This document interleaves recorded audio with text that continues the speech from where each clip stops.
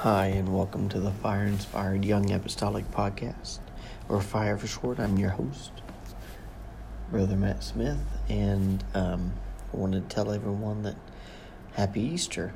I know it's a little day late, but this is the time in which we celebrate new birth. We also celebrate the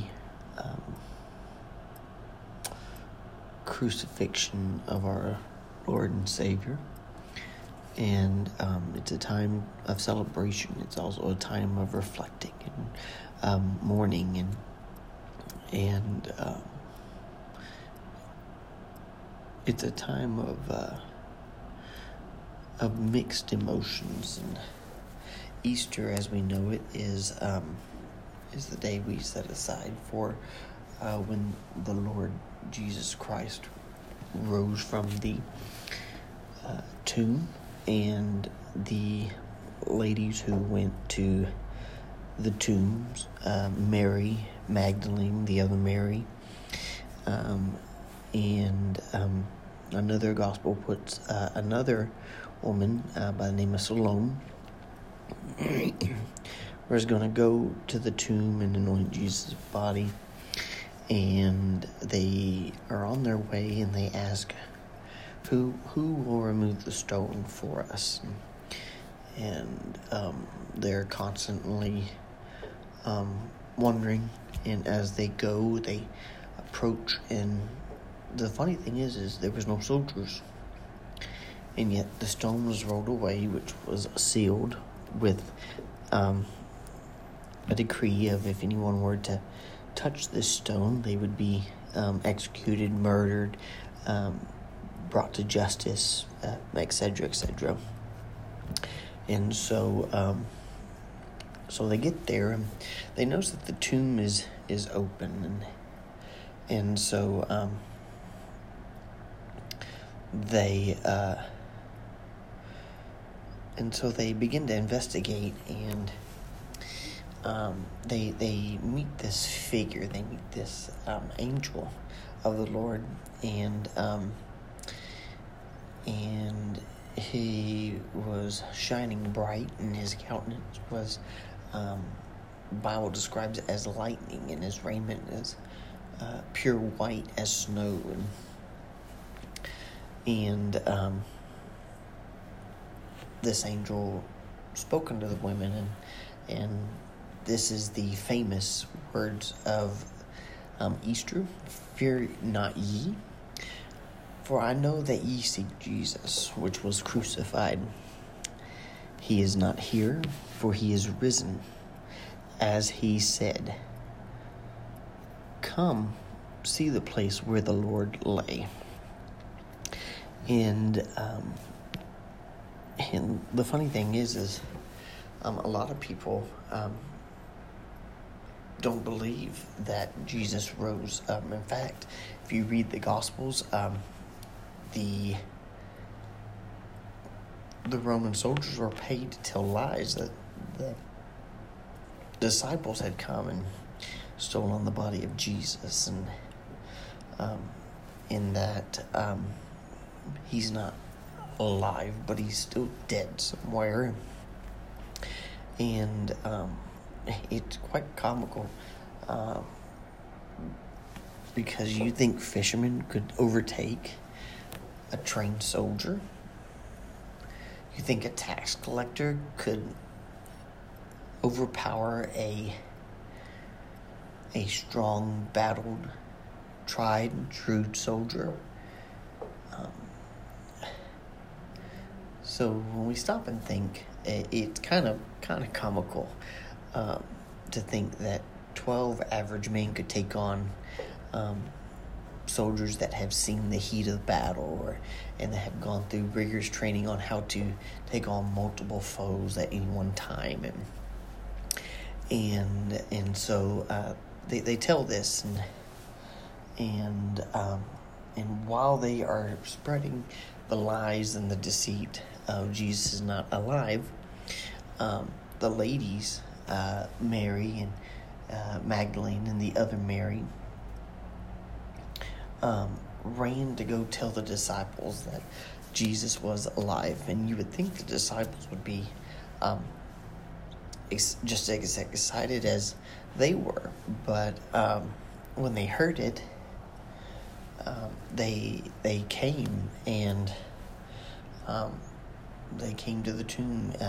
The two that actually ran were Peter and John, and John must have been a little younger, because it said that he got there first. But Peter needed to know more than just an entrance, and he ran into the tomb, and it said he actually went into the tomb and found where Jesus' body had laid, and they didn't see no angel. There was no angel to meet them, and so their hearts were heavy, and they returned back, and I'm sure, as the scripture kind of points out, they told the disciples, the rest of them, he wasn't there. He's gone. His body's no longer there. But Jesus didn't want to leave any doubt, and so it says that he appeared to them, and he showed them, and he proved himself to them, and in one part of the Gospels it says that Thomas wasn't there, and then they tell Thomas, and unfortunately he gets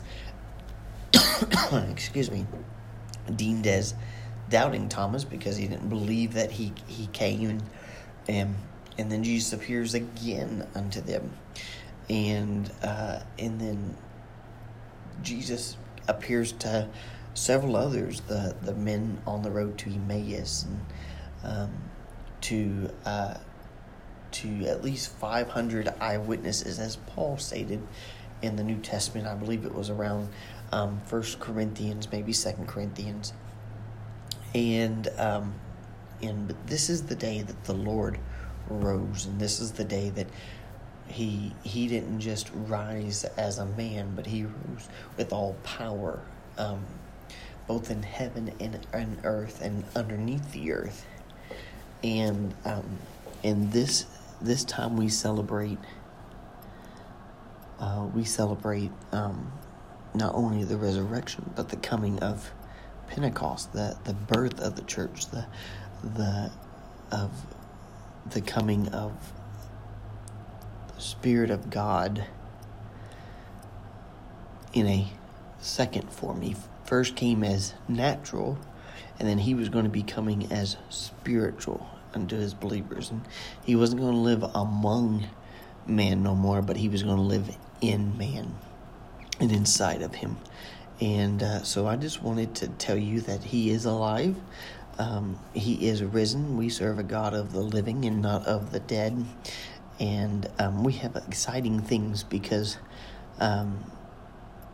coming, because 50 days later, or if you count 50 days, we have the celebration of Pentecost. And boy, what a time. And Jesus took the time to explain and to teach his disciples even after he arose. Because in Acts, the first chapter, in the first verse, it puts it along this lines. It says, or not the first verse, I'm sorry, but the third verse, it says, to whom also he shewed himself alive after his passion, or after his sufferings, after his death or crucifixion, by many infallible proofs, being seen of them 40 days, and speaking of the things pertaining to the kingdom of God. And so for the next some 50 days, let's take the time to focus on the things that pertain to the kingdom of God. Well, what are some of those things? Well, when Peter stood up and gave Acts 2:38, repent and be baptized every one of you in the name of Jesus Christ for the remission of sins, and ye shall receive the gift of the Holy Ghost. It was nothing new that Peter had come up with. It was something that it was being taught to him, not just before the crucifixion, but after the crucifixion. Because in John 3:3, Jesus plainly taught that that there was a physical baptism and there was a spiritual baptism. There was a buried with him in order to rise a new man. And he takes that whole entire 3rd chapter, about half of it, and he begins to talk about the new birth experience through baptism of the Holy Ghost and baptism of water. And Jesus began his ministry by saying, "Repent ye and believe the gospel." So we don't know exactly all that he taught, but we do know that he spoke to his disciples. He spoke to these 500. He spoke to these 120, pertaining to the kingdom of God, pertaining to what it would mean to be part of the kingdom of God. He could have taken the time and explained a little further about how he and the Father are one, and that in him is the fullness of the Godhead bodily,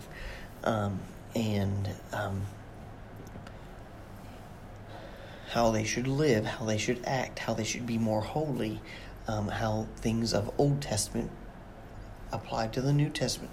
We don't know everything, but we do know that he did teach them something. So let's take the next 50 days and let's just look at repentance. Let's look at baptism. Let's look at the Holy Ghost, what it takes to need it. He probably touched on prayer because we find out that when they went back to the upper room, they were praying, and they prayed for some odd 10 days because remember, Pentecost means 50 days after the Passover, and Jesus was seen of them, as in the 3rd verse, it says 40 days, and they went back to Jerusalem because he had ascended, but he was about to descend in a different way.